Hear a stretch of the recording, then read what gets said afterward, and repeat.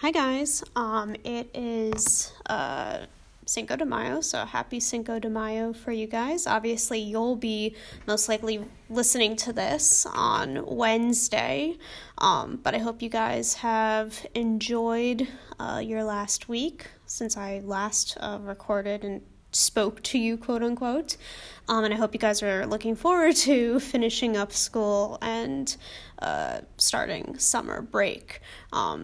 And hopefully things are opening up and people getting better and coronavirus obviously going away, hopefully, as well. Today, we are going to do a topic that really interests me. Obviously, you guys all know I'm personally more interested in the older stuff we've been talking about. So give me some ancient history and some medieval history, and I'll take some Renaissance and Enlightenment as well. This is kind of one of those last topics where there's a lot of stuff that I find really interesting about this, but because I never studied this really in college and grad school, there's still a lot for me personally to learn as well. But it's also very much a bridge period between that old world that we've been talking about and a lot of the things that take place in the 20th century.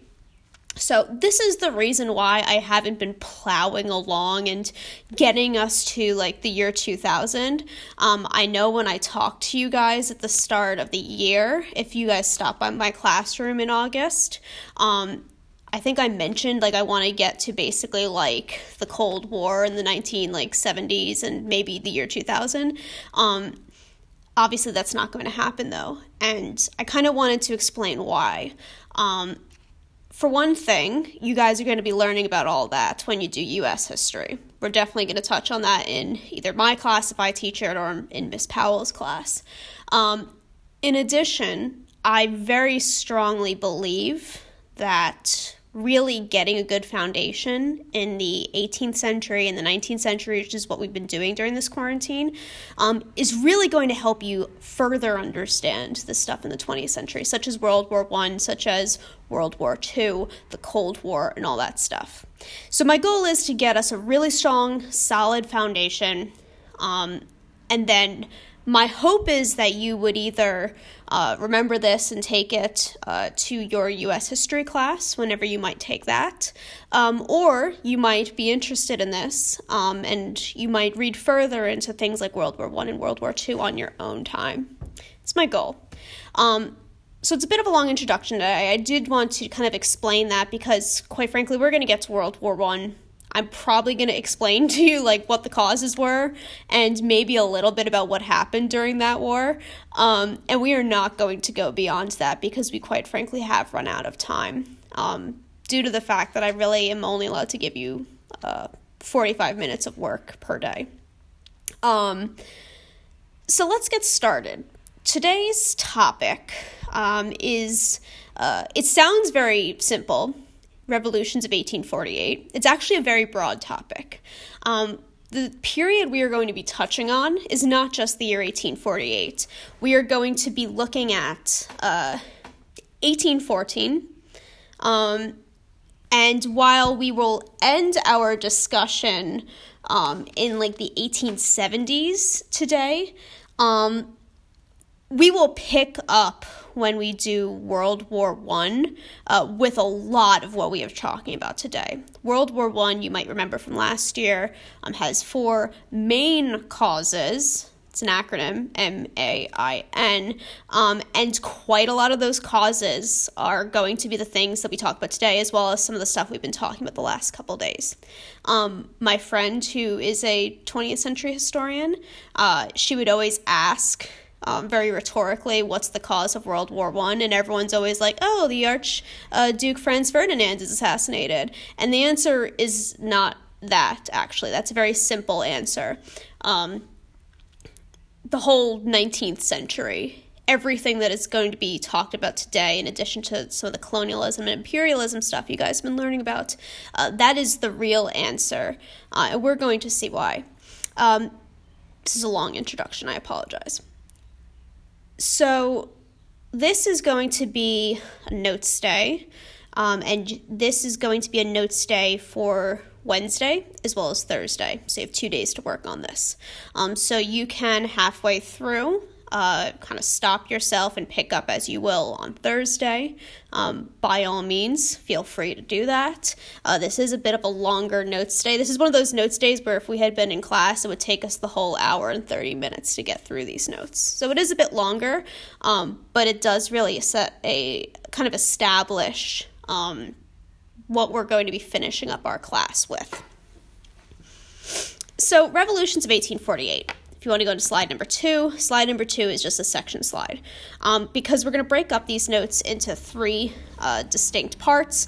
This first part is going to be looking at political developments in the early years of this time frame that we've been talking about. So 1814, kind of up until like 1830, I guess. The second part is going to be looking at economic changes, and some of this is going to be familiar to you because you've already done a reading on this, but I would like to apply it now to what we are going to be talking about. And then the last part of this notes is going to be looking at how these all tie together and some examples of how this is being shown throughout this period we're looking at. So slide number 3. Napoleon fell for the first time in 1814. This is when he got sent to the island of Elba off the coast of Italy. If you look at Italy, which is kind of on the bottom part of the map, if you look at the part of Italy next to the Papal States, it says Tuscany. There's a little island off the coast of Tuscany. That's called Elba. That is where Napoleon spent a couple of months in 1814 until 1815. And while Napoleon was on Elba, and also while he was back in France trying to retake over everything, a group of diplomats met in the city of Vienna, which is in Austria, and were deciding basically the fate of Europe. The goal of this meeting, which was called the Congress of Vienna, was to uproot the revolutionary seed. Now, revolutionary seed is going to be very broad. Basically, the causes of the French Revolution, this whole Napoleon thing, so to speak, as well as the whole kind of Enlightenment spirit that had taken not only Europe by storm, but North America by storm, for instance. The United States is in existence because of this revolutionary seed. The primary goal of the Congress of Vienna is basically to establish a status quo, a balance of power within Europe. They're going to take a map of Europe, they're going to draw up borders, they're going to put kings back on the thrones in those new countries they've drawn up, and they are going to prevent future violence by getting rid of things like freedom of speech, voting rights for people. The word is that we're going to use conservative idea. And in fact, the people who attended this conference were elites from these countries that were taking part. So one thing I would really like to impress upon you, the words conservative and liberal. These words are used differently depending upon the period in which you were talking. So, for instance, you might be considered conservative today. Maybe you support the Republican Party. Maybe you're more of a libertarian. I don't know. I'm going to take a guess that if you like the idea of voting rights and if you like the idea of free speech and freedom of religion, in the context of 1815, you would probably be more liberal. These are very relative terms. So just because something is conservative today does not necessarily mean it would have been conservative back in 1815. Just because someone is considered liberal today does not mean they would be liberal back in 1815. And in fact, a liberal today would probably look at the liberal position in 1815 and be like, this is extremely conservative. So these are very relative terms. So don't look at it like, oh, conservative, I'm conservative today, so I don't like these liberals in 1815. Or, I'm a liberal today, so I don't like these conservatives in 1815. They're very relative. It has a completely different meaning today than it did back then. One thing I really want to impress upon you as we talk about this. The people who were meeting at the Congress of Vienna are very conservative in 1815 terms. They are usually nobles, aristocrats, or they are members of the monarchy, so maybe their father is a king or they're a prince or something like that. And they want to bring Europe back to this period in which kings ruled Europe, and the people, so to speak, just listened and followed and didn't necessarily have any say in the government. That is what conservatism means in the context of 1815. It's not what it means today, but in 1815, that is what is going on. These conservatives also set up what is called the Concert of Europe. And this would be a group of these conservatives who would meet occasionally. They would discuss the ideas that are problematic for them. So say you have, you're the King of France, and in Paris a new newspaper sprouts up that is writing nasty things about you. You might take this view to the Concert of Europe, and then all of these different conservative monarchs can get together to get rid of this newspaper, to get rid of the freedom of the press in their countries, or so on and so forth. Now, these conservative ideologies, as you can imagine, are not the only thought process that can be found in Europe at this time. You have more liberal people. Liberalism, once again, in the 19th century context, not in the modern day context. You have people who think the liberal philosophy is too conservative and might consider themselves to be socialists or later on Marxists as well. So it's not just conservatives that you're going to find amongst the well-read, well-to-do person living in Europe at this time. However, the Congress of Vienna is catering to this conservative ideology. Let's go to slide number 4. Like I said, conservatives tended to be monarchs. They tend to be advisors or nobles. They tend to have benefited from a monarchical system. They don't necessarily want there to be freedom of speech. They don't necessarily want there to be freedom of religion. So conservatives will also be members of the churches. So the Pope is probably going to be conservative. The Archbishop of, Mainz is going to probably be conservative. If you are the Archbishop of Canterbury, who's Protestant, you're probably going to be more conservative as well. They oppose freedom of the press. They oppose freedom of speech, usually. They believe that natural rights and democracy only lead to chaos and turmoil, as seen in the French Revolution. Definitely the French Revolution was chaotic and tumultuous. As to whether it was natural rights, this idea of freedom of speech and freedom of religion that actually led to that, I'll let you guys decide. They want basically to resurrect the old order of how things were done.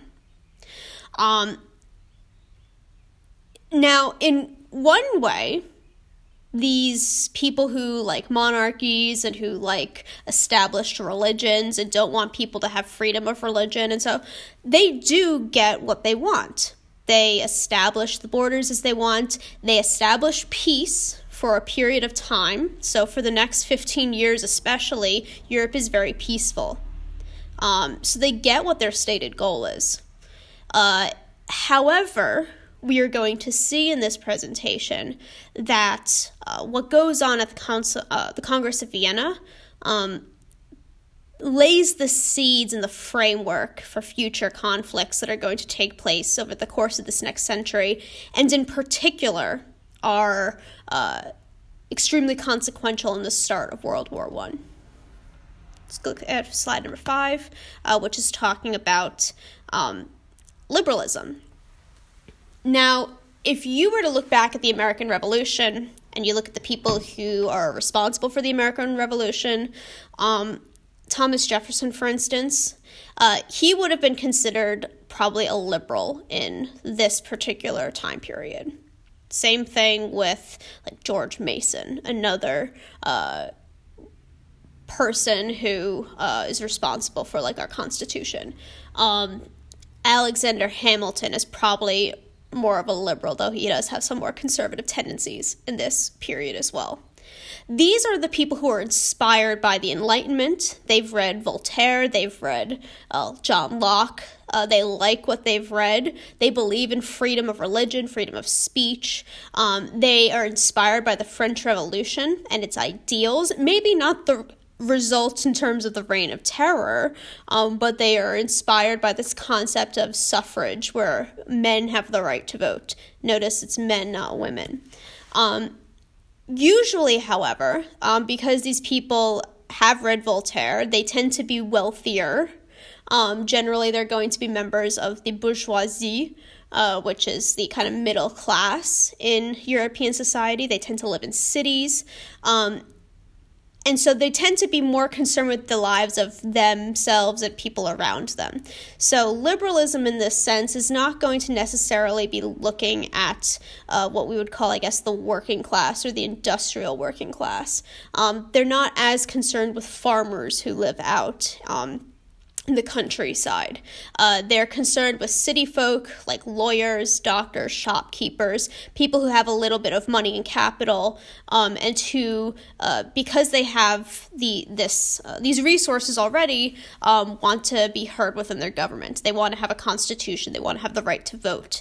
They want to have separation of powers and not just have one monarch deciding everything for everyone. They believe in natural rights. They tend to believe in the right to property, the right to freedom of the press, the right to assemble and protest, speech. In addition, they strongly support capitalism, usually. So they're very strongly capitalist, whereas conservatives might tend to take more of a mercantilist perspective in this particular period. So you're going to see a lot of liberals, kind of being those people who are making money, running factories, perhaps. People who are getting involved in business are going to be more liberal, so to speak. They're not going to like things like socialism. They're not going to like things like communism. That's why I'm really trying to hit home the fact that conservative and liberal in this slide presentation and in this period in history is not by any stretch of the terms the same thing as the words we use today to describe people. So you need to kind of put that aside and you need to think about it in the ways that I'm talking about here. Let's go on to slide number 6. At the same time that liberal and conservative philosophies are being discussed, you also have grumblings in countries around and across Europe over ethnicity. Europe, for centuries, was ruled by monarchies, and these monarchs, in some cases, they were ethnically of the same ethnicity, I guess, spoke the same language as the people they're ruling over. We have some exceptions. Obviously, when the French went and attacked and took over England in 1066, ethnically they are not Anglo-Saxons, they are French. They're Normans, and they speak Norman, they don't speak English. You have some exceptions as well when, for instance, I talked about how Napoleon put his brother on the throne in Spain. He is Corsican, his brother, not Spanish. But basically you would have these rulers and they would perhaps marry their daughters to another ruler, and their daughters would take with them some land as a dowry. And so then that land, maybe a tiny little county or a city or something, would then be attached to a new country. So land, so to speak, for the course of centuries, exchanges hands quite a lot across Europe, especially when you look at places like Germany and Italy. As a result, you have people of different ethnicities who are living within the same kingdom or the same empire. For instance, in Austria-Hungary, which is an empire during the century, you have Austria and then you have Hungary, two completely different peoples. They're ethnically different. Hungarians do not speak a language that is at all similar to people in Austria. It's actually one of like 3 languages in Europe that is not Indo-European, if you remember that term. So these are very different people, and they're stuck in the same empire. They don't really understand each other. They have different viewpoints over what they want to accomplish. So for instance,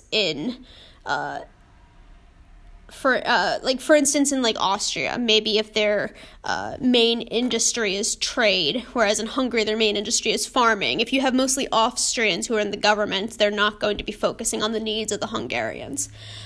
So you have these people who are very, very different, live very different lives, who are kind of stuck within a country together. And in this particular case, the Hungarians often feel alienated from the Austrians who are running the show. So nationalists are people who want to make countries out of different ethnicities. They want to focus on common ethnicities and uniting those common ethnicities to make its own country. So you see a lot of, for instance, Hungarians in the Austro-Hungarian Empire who want to split up from Austria and make their own country. Excuse me.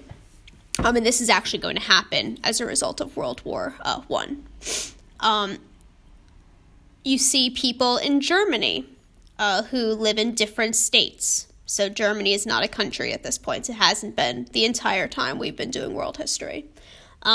Where they want to make an overall German country because there is a common ethnicity amongst all these people who live in different places. Same thing in Italy. People in the Italian peninsula who have not been united since the Roman Empire, they want to make a country called Italy based around this common ethnicity.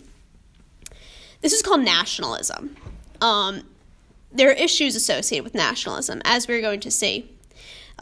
For one thing, it breeds intolerance. If you live in Hungary and maybe you are Austrian or maybe you're Italian and you just are like a merchant that lives there, if everyone else is unifying around their common Hungarian ethnicity that they have in common with everyone else and you're kind of left out, you're going to be an outsider, and there's quite frankly no way you can change your ethnicity, in case you haven't noticed.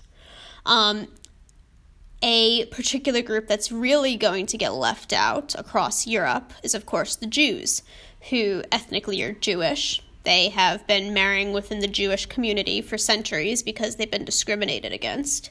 And for instance, in Germany, when they try and unite Germany, they're not necessarily talking about making a German state for all people living in Germany so much as they're talking about making a German state for all Germans living in Germany.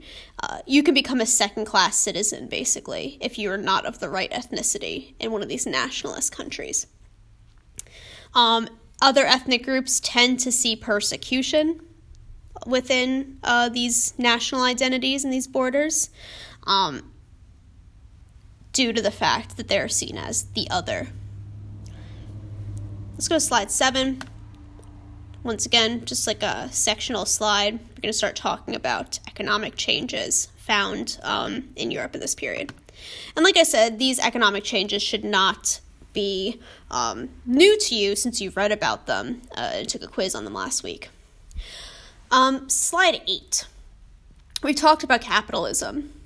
Capitalism is an economic system in which the accumulation of capital is principal, so the accumulation of money or factories or resources that you can use, as well as exchanging what you have for something else on a free market is critical as well. So for instance, I exchange my knowledge of history for a salary, which I have agreed upon with the administration at the school, and they in turn require my knowledge of history more than they require the salary that they're going to be giving me. When I go to the store today to get stuff for my dinner tonight, I'm going to exchange my salary or part of my salary for, I don't know, taco meat because it's Cinco de Mayo and I'm going to make tacos tonight, or as well as a dessert that I'm going to buy.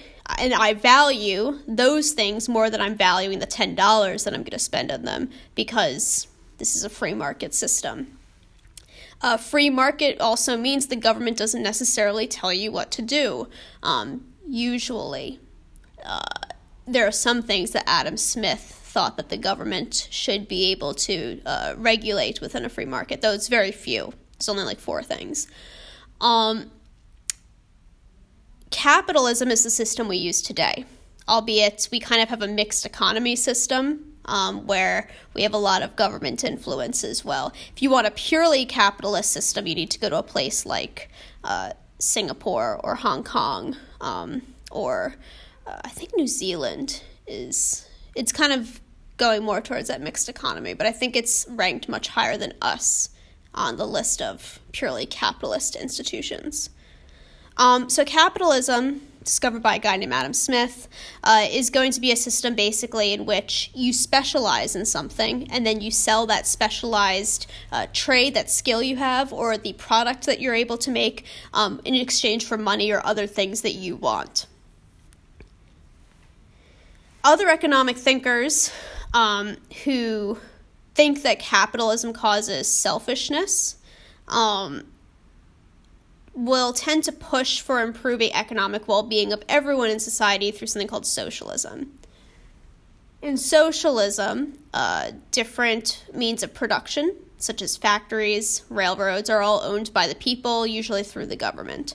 So if you go to a place like Norway, which is considered to be one of those kind of happy socialist places, or like Sweden, for instance, the railroads and the factories are going to be owned by the government, and you work for the government if you're working on one of those institutions. If you go to England,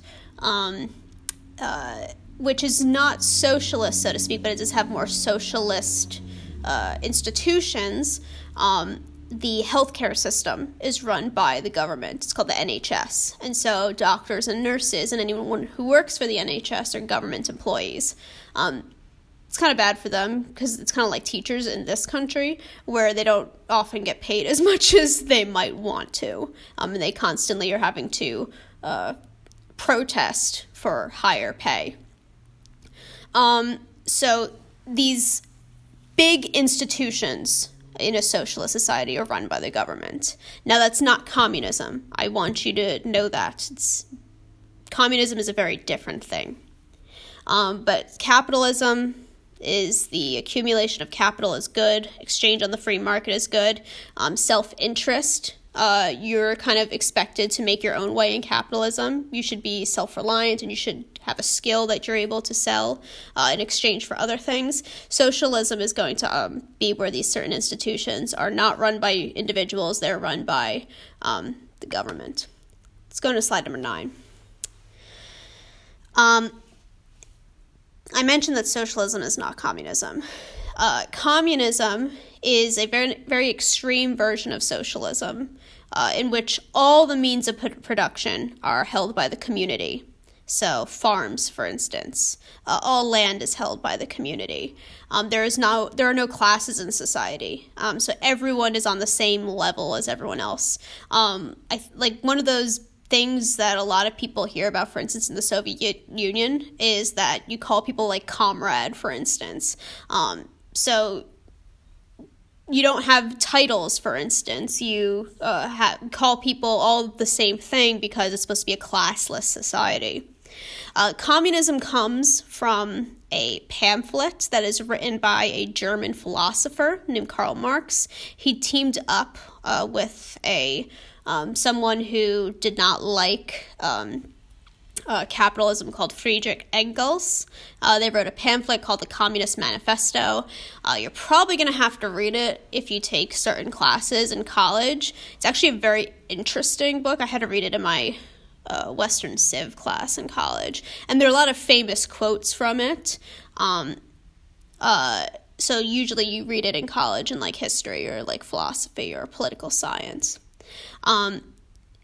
Marx's theory in the Communist Manifesto is that all of history is driven by economic struggle. So all the major events that we have talked about have been caused by different classes fighting with one another. And this has also become a way of looking at history. I personally tend to not subscribe to that particular view. That being said, communism as well as Marx's theories do also pose different ways that we can examine literature as well as historical events. So all forms of the society are run by the government. People can still usually have private property in the sense that, like, I can go to the store and buy myself a book and it's mine, it's not the community's. But those big things like who owns land, who owns businesses, who owns factories, who owns railroads, who owns your dentist's office, in a communist society, all that is going to be owned by the government. And if we were able to get to World War I and the Russian Revolution, we could examine that a bit more. But unfortunately, I don't think we're going to. Very sad. So slide number 10. Let's go on to looking at how all of these different things correspond with one another and how they are kind of going to play out in the grand scheme of things. Slide number 11. First place I'd like us to look at and see how economic and political change is making an impact is going to be in Eastern Europe. And if you can, look at a map, a larger map, and please find where in the world I'm talking about right now. So look and find where Eastern Europe is and where the Ottoman Empire was so that you can kind of see in relation to the rest of Europe and Asia what we're talking about. We talked about how one of the ways to date the end of the Middle Ages is the fall of the Ottoman Empire in 1453. Since 1453, as well as, sorry, did I say the fall of the Ottoman Empire? The fall of the Byzantine Empire, 1453, to the Ottomans. So the Ottoman Empire had basically controlled all of Eastern Europe since, like, the 1400s. So if you went to Greece, if you went to modern-day Serbia, Bosnia, Albania, Romania, all those countries were under the control of the Ottomans since basically the Middle Ages, or the end of the Middle Ages, I should say. So for about like 400 years or so. Because of this idea of nationalism, and also because at this time the Ottoman Empire was very weak, it had been controlling things for about 400 years, and the last century of it was not very good for the Ottomans. Because the Ottoman Empire was weak, a lot of these groups within Eastern Europe decided to revolt. In 1804, the Serbs revolted against the Ottoman Empire, and they succeeded in creating their own country, Serbia. They allied themselves with the Russian Empire, which was part of the reason why they were able to win, because the Russians would assist them. In exchange for, they would help the Russians and probably give the Russians a foothold in this particular part of the world. In 1821, the Greeks revolted against the Ottomans. A lot of Europeans actually went to go help the Greeks because Greece, even though it was kind of a mess at this point, like everyone remembers like ancient Greece when Greece was like a really big deal, and they've like been reading like Greek poets and Greek playwrights in this period, and so because Greece holds such an important place in Western civilization, you see like Lord Byron, who is a major poet in this period. He goes to Greece and he winds up dying there as well, but he winds up like fighting for the Greek cause in order to help the Greeks out. And so a lot of people in Western Europe will go and fight against the Ottoman Empire in Greece. And the Greeks are eventually going to gain their independence from the Ottomans.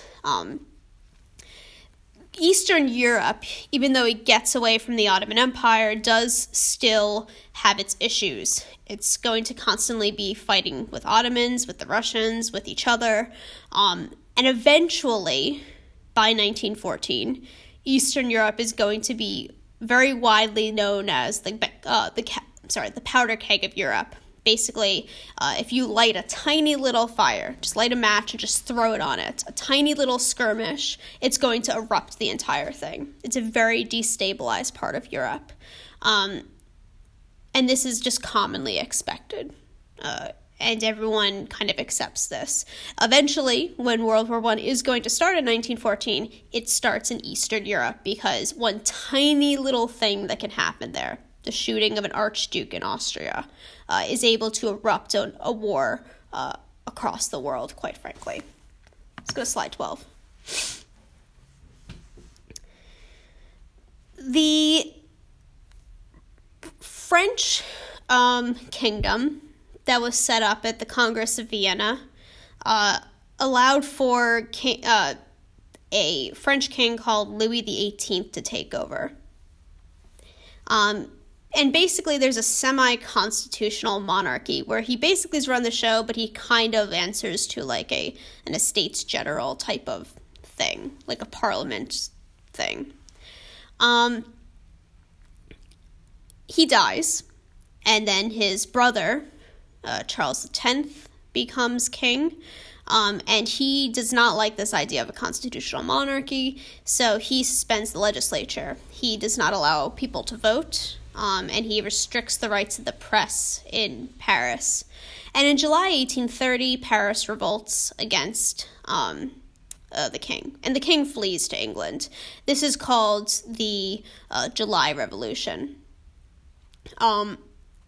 France establishes a constitutional monarchy at this particular point, where the king has to answer to parliament, or to, it's not parliament, but like a general assembly in this period.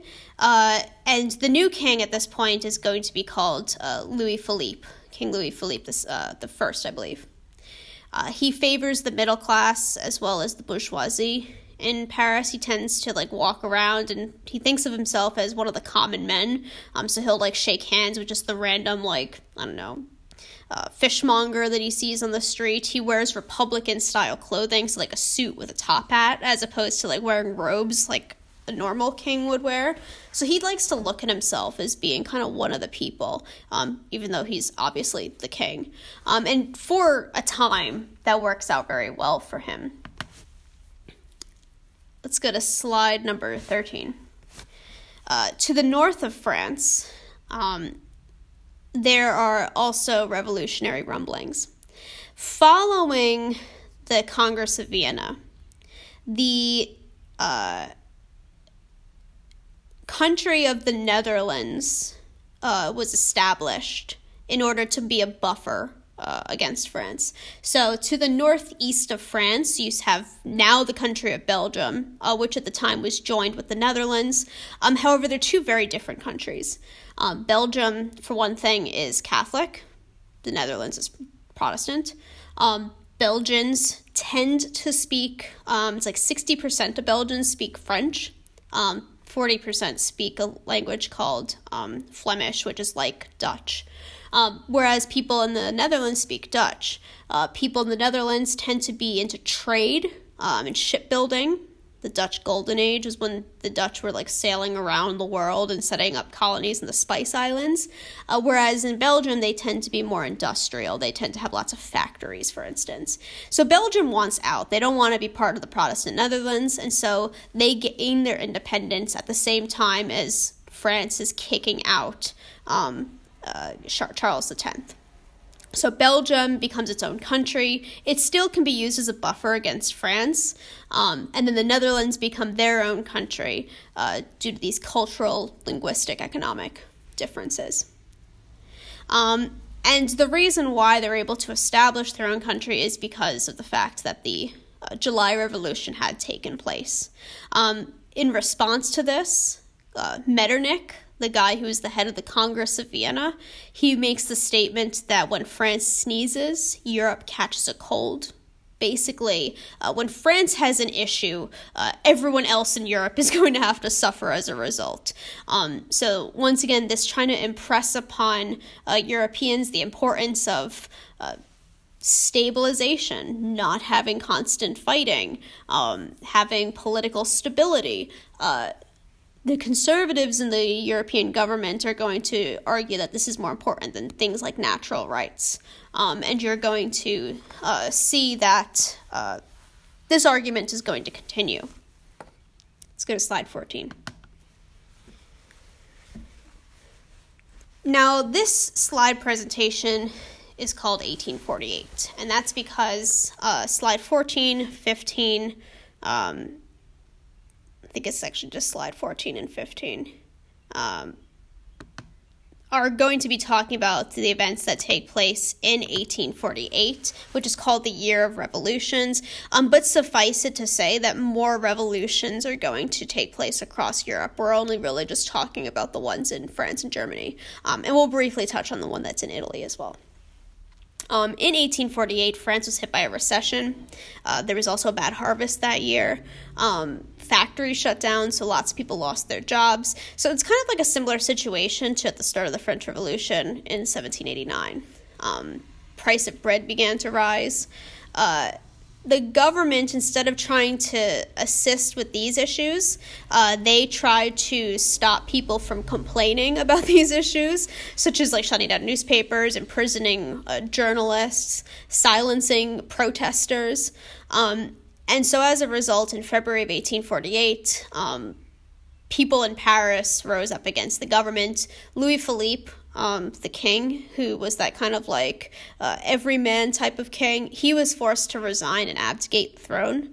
And as a result, what is called the Second Republic begins. Later that year, Napoleon's nephew, who's called Napoleon III, he became first it was kind of like the president of the assembly, and so he's just like it's still a republic. Later on, he gets himself elected as emperor, and so the Second Empire becomes a thing. France has had like 5 different types of government since the revolution, by the way. So you had like the first monarchy, then you have the Second Republic, then you have the Second Empire. Oh, you had the First Empire as well, which was when Napoleon was a thing. So they've had multiple different forms of government. And we're going to see that they're going to have had more since then. But France is basically now just, once again, kicked out another king, and now they're stuck with another empire, as happened the last time they revolted. I love France. They're just so difficult to control. Slide 15. Germany also was impacted by the revolutions in 1848. However, in Germany, the revolutions in 1848 were more of a sideshow that eventually is going to lead to something big rather than a huge change like you see in France. Talks of unifying Germany really begin to escalate in this period. They had been ignored in 1815 during the Congress of Vienna because everyone thought it would be too destabilizing. So the issue was that if you were to unite Germany into one country, you'd have to destabilize every single government that had been in place in all those smaller little countries. So they didn't want to do that. If the goal is to stabilize Europe, that's not achieving that goal. So Germany's still not unified, and in 1848, students and intellectuals who are seeing what's happening in France demand unification. They basically they rise up against the government, and they offer the King of Prussia, which is a part of Germany, or like the German Confederation, the throne, and he flat out refuses. He says no, because as far as he's concerned, the people asking him to be King of Germany isn't good enough. He turns it down because he doesn't want a throne that, in his words, came from the gutter.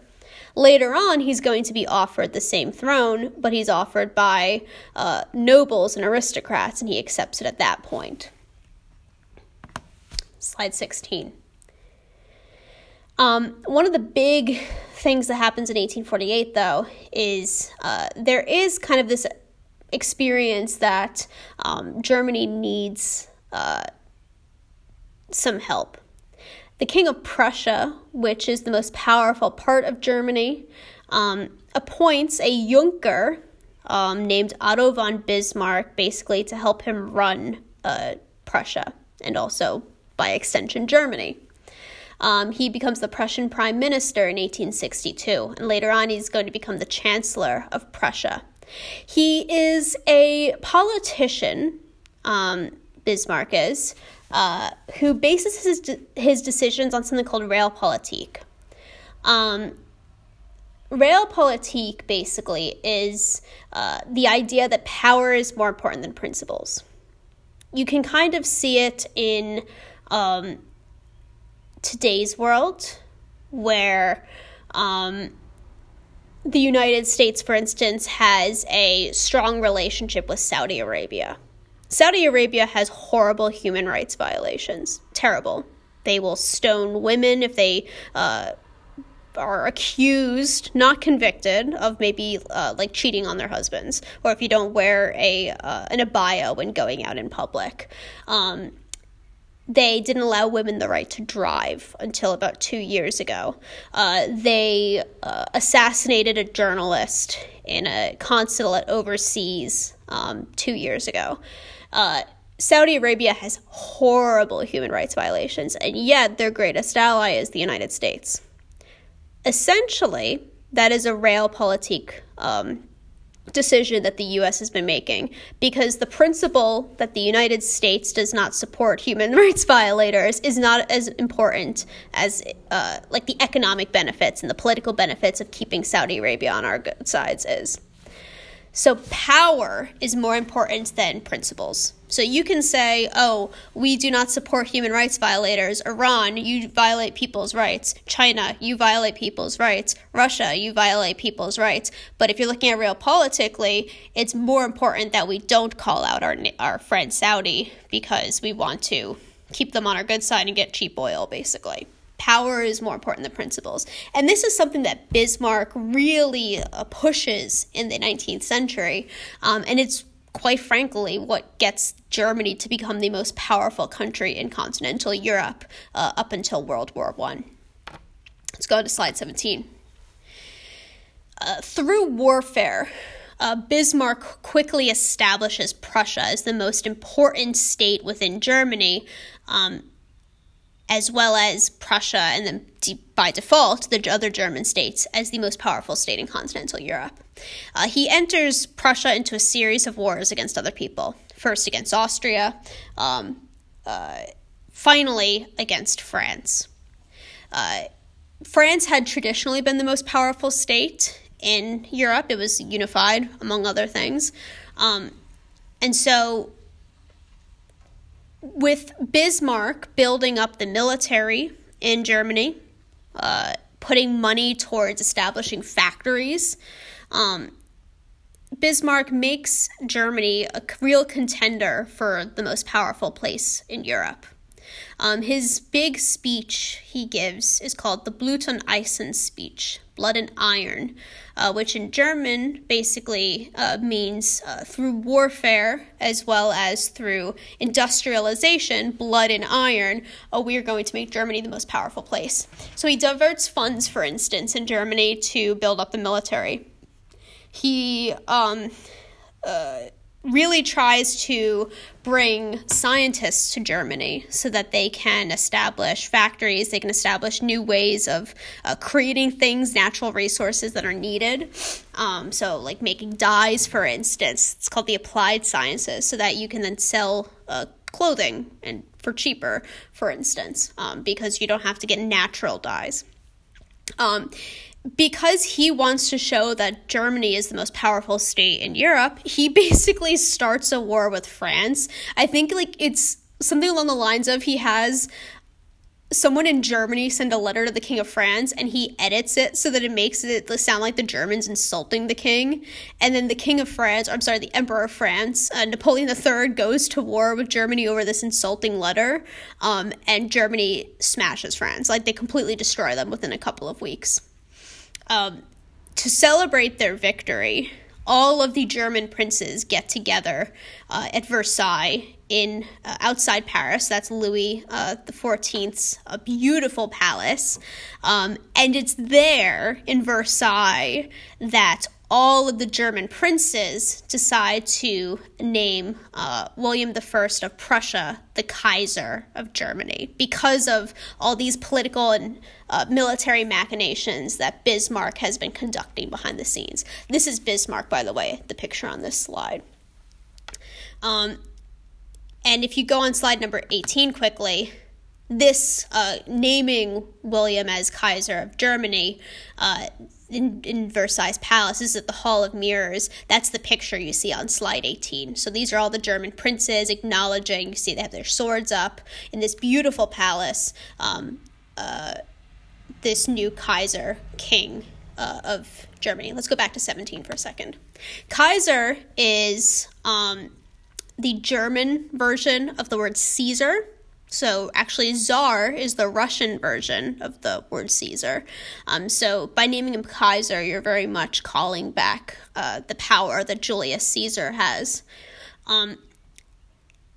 If you wanted to just name him king, it'd be König in German. But no, they decided to very deliberately call him the Kaiser. He is the Caesar of Germany. When they established William as Kaiser of Germany, in Versailles, they established what they called the Second Reich. The First Reich means realm in German, was the Holy Roman Empire, which had been throughout the Middle Ages, throughout the Renaissance, up until 1815, up until the Napoleonic Wars. So like 1804, I think, actually, is when the First Reich, the Holy Roman Empire, went away. After World War I, the Second Reich is going to be destroyed. The Allies are going to get rid of it and set up what is called the Weimar Republic. After the Weimar Republic ends in 1932, when a young chap named Adolf Hitler comes to power and takes all the controls of Germany, he establishes what is called the Third Reich. So you've probably heard of that one, but the second one is the one that is established in 1871. Well, we're not going to get to talk about Germany's Third Reich, both unfortunately as well as maybe fortunately. But let's go on to 18. The German Empire, which has now established itself as the most powerful empire in Europe, is an economic powerhouse. It has the most factories across Europe, has the strongest army, with the exception of Great Britain. Britain is obviously an island. It is detached from the rest of Europe. So Germany and continental Europe is the most powerful person. Britain, which very much involves itself around the world and is not necessarily only involved in Europe, is the exception to that. It has the most colonies, it has the largest empire. But on the continent, Germany is king, basically. Germany has tremendous coal reserves. They have lots of iron reserves. They have a well-educated workforce, well-disciplined workforce. I mentioned that in capitalism, there are like 4 things that Adam Smith argued that the government needs to be responsible for overseeing. One of those is education. Adam Smith believes that capitalism cannot flourish without education systems, and that the government's the best prepared to give education systems. So Germany does that. They provide large education systems for all people who live in the country. They build mass transit, which is one of the other things that Adam Smith believes the government needs to be responsible for. They build mass transit, so trains, highways, the Autobahn, which is that highway where you can go like 100 miles per hour on. Oh, what a dream. I wish that like I-40 was like that. They establish factories across the country.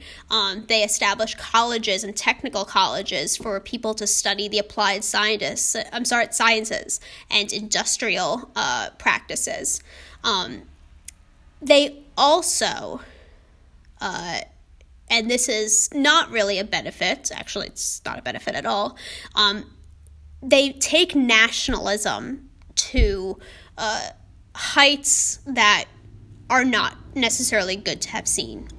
The country really tries to put love of Germany above everything else. It fosters mistrust in other institutions, so the church, particularly the Catholic Church. This concept of political philosophies and natural rights, it fosters distrust in that. Your individual rights should not be more important than the prospects of your empire, for instance. Your religious beliefs should not be more important than the prospects for your empire. So you should put all of those aside in order to make Germany be best. And that is one of the really big reasons why nationalism is not a good thing. Because I think a lot of us can agree that your personal beliefs should not be second to this country, this overarching system, so to speak. Your religious beliefs, your country should more cater to your religious beliefs and should more cater to your natural rights and make sure those are assured above other things. And this is where Germany really starts to put itself on a crash course towards war with other people, not to mention also fostering distrust, such as hatred of Jews within its borders. And we're going to see the product of this when we talk about World War I, and when you guys continue on to talking about like World War II, you'll see this also happening as well.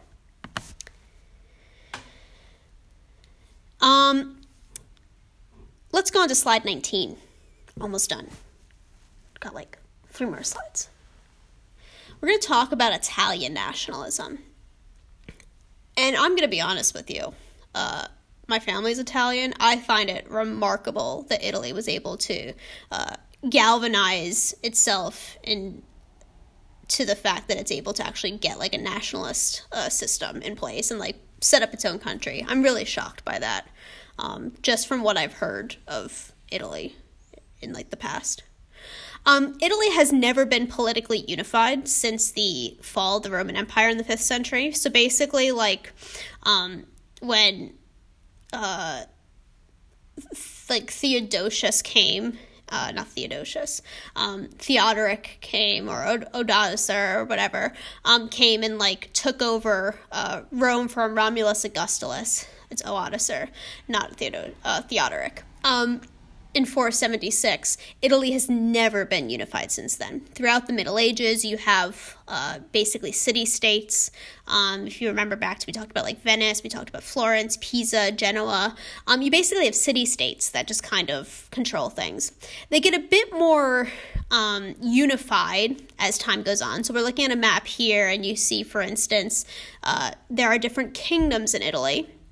The Papal States is right smack in the middle. That includes Rome. You have the Kingdom of the Two Sicilies, which is where my family would have come from. Apulia, do you see where it says that on the map? Yeah, that's where the Bruno family back in 1911 lived until they decided to go to New York. Very nice. You can see that Tuscany is its own country. That's where Florence is. Sardinia would have had its own country as well. That's the big island in the middle of the Mediterranean. It's also, if you look at the part of Italy that's next to France and Switzerland, that's also part of the Kingdom of Sardinia. So they basically have these different kind of states. They're still all separated from one another. Italians wanted to be unified in 1815. Everyone else kind of laughed at that idea. Metternich, for instance, called the region a quote-unquote geographic expression, and did not allow Italy to unify. Instead, they put a bunch of kings in charge of these different parts of Italy and just kind of like set them off to do their own thing. And by the time that Italy was ripe for unification, their different kingdoms were all parts of other empires. So, for instance, you can see that in the north, Lombardy, Venetia, which is where Venice and Milan, 2 major cities in the north of Italy, are. That was part of the Austrian Empire, for instance. So they have to basically take back all of this Italian land from other stronger empires, which is going to be quite a bit of a challenge for them. Slide number 20. Italy had tried to rebel in 1848, the same year that France and Germany rebelled. However, their rebellion was not successful. Surprise, surprise. And outside forces soon reestablished their previous control over Italy. The nationalist movement, the Risorgimento, which means resurgence in Italian, moved to the Kingdom of Sardinia, so that island in the middle of the Mediterranean that also has that part of Italy that's right next to France and Switzerland. It moved to the Kingdom of Sardinia because the king there, Vittorio Emanuele, if you want to say it in Italian, he wanted to gain more power for himself, and he figured if he took over all of Italy, that'd be a good way to gain more power. And so he really fosters the nationalist movement within his kingdom. They kind of help one another. He gives them money and troops, and they're going to theoretically give him all of Italy. And they'll all be in control under Victor Emmanuel. He and his prime minister, Count Emilio Cavour,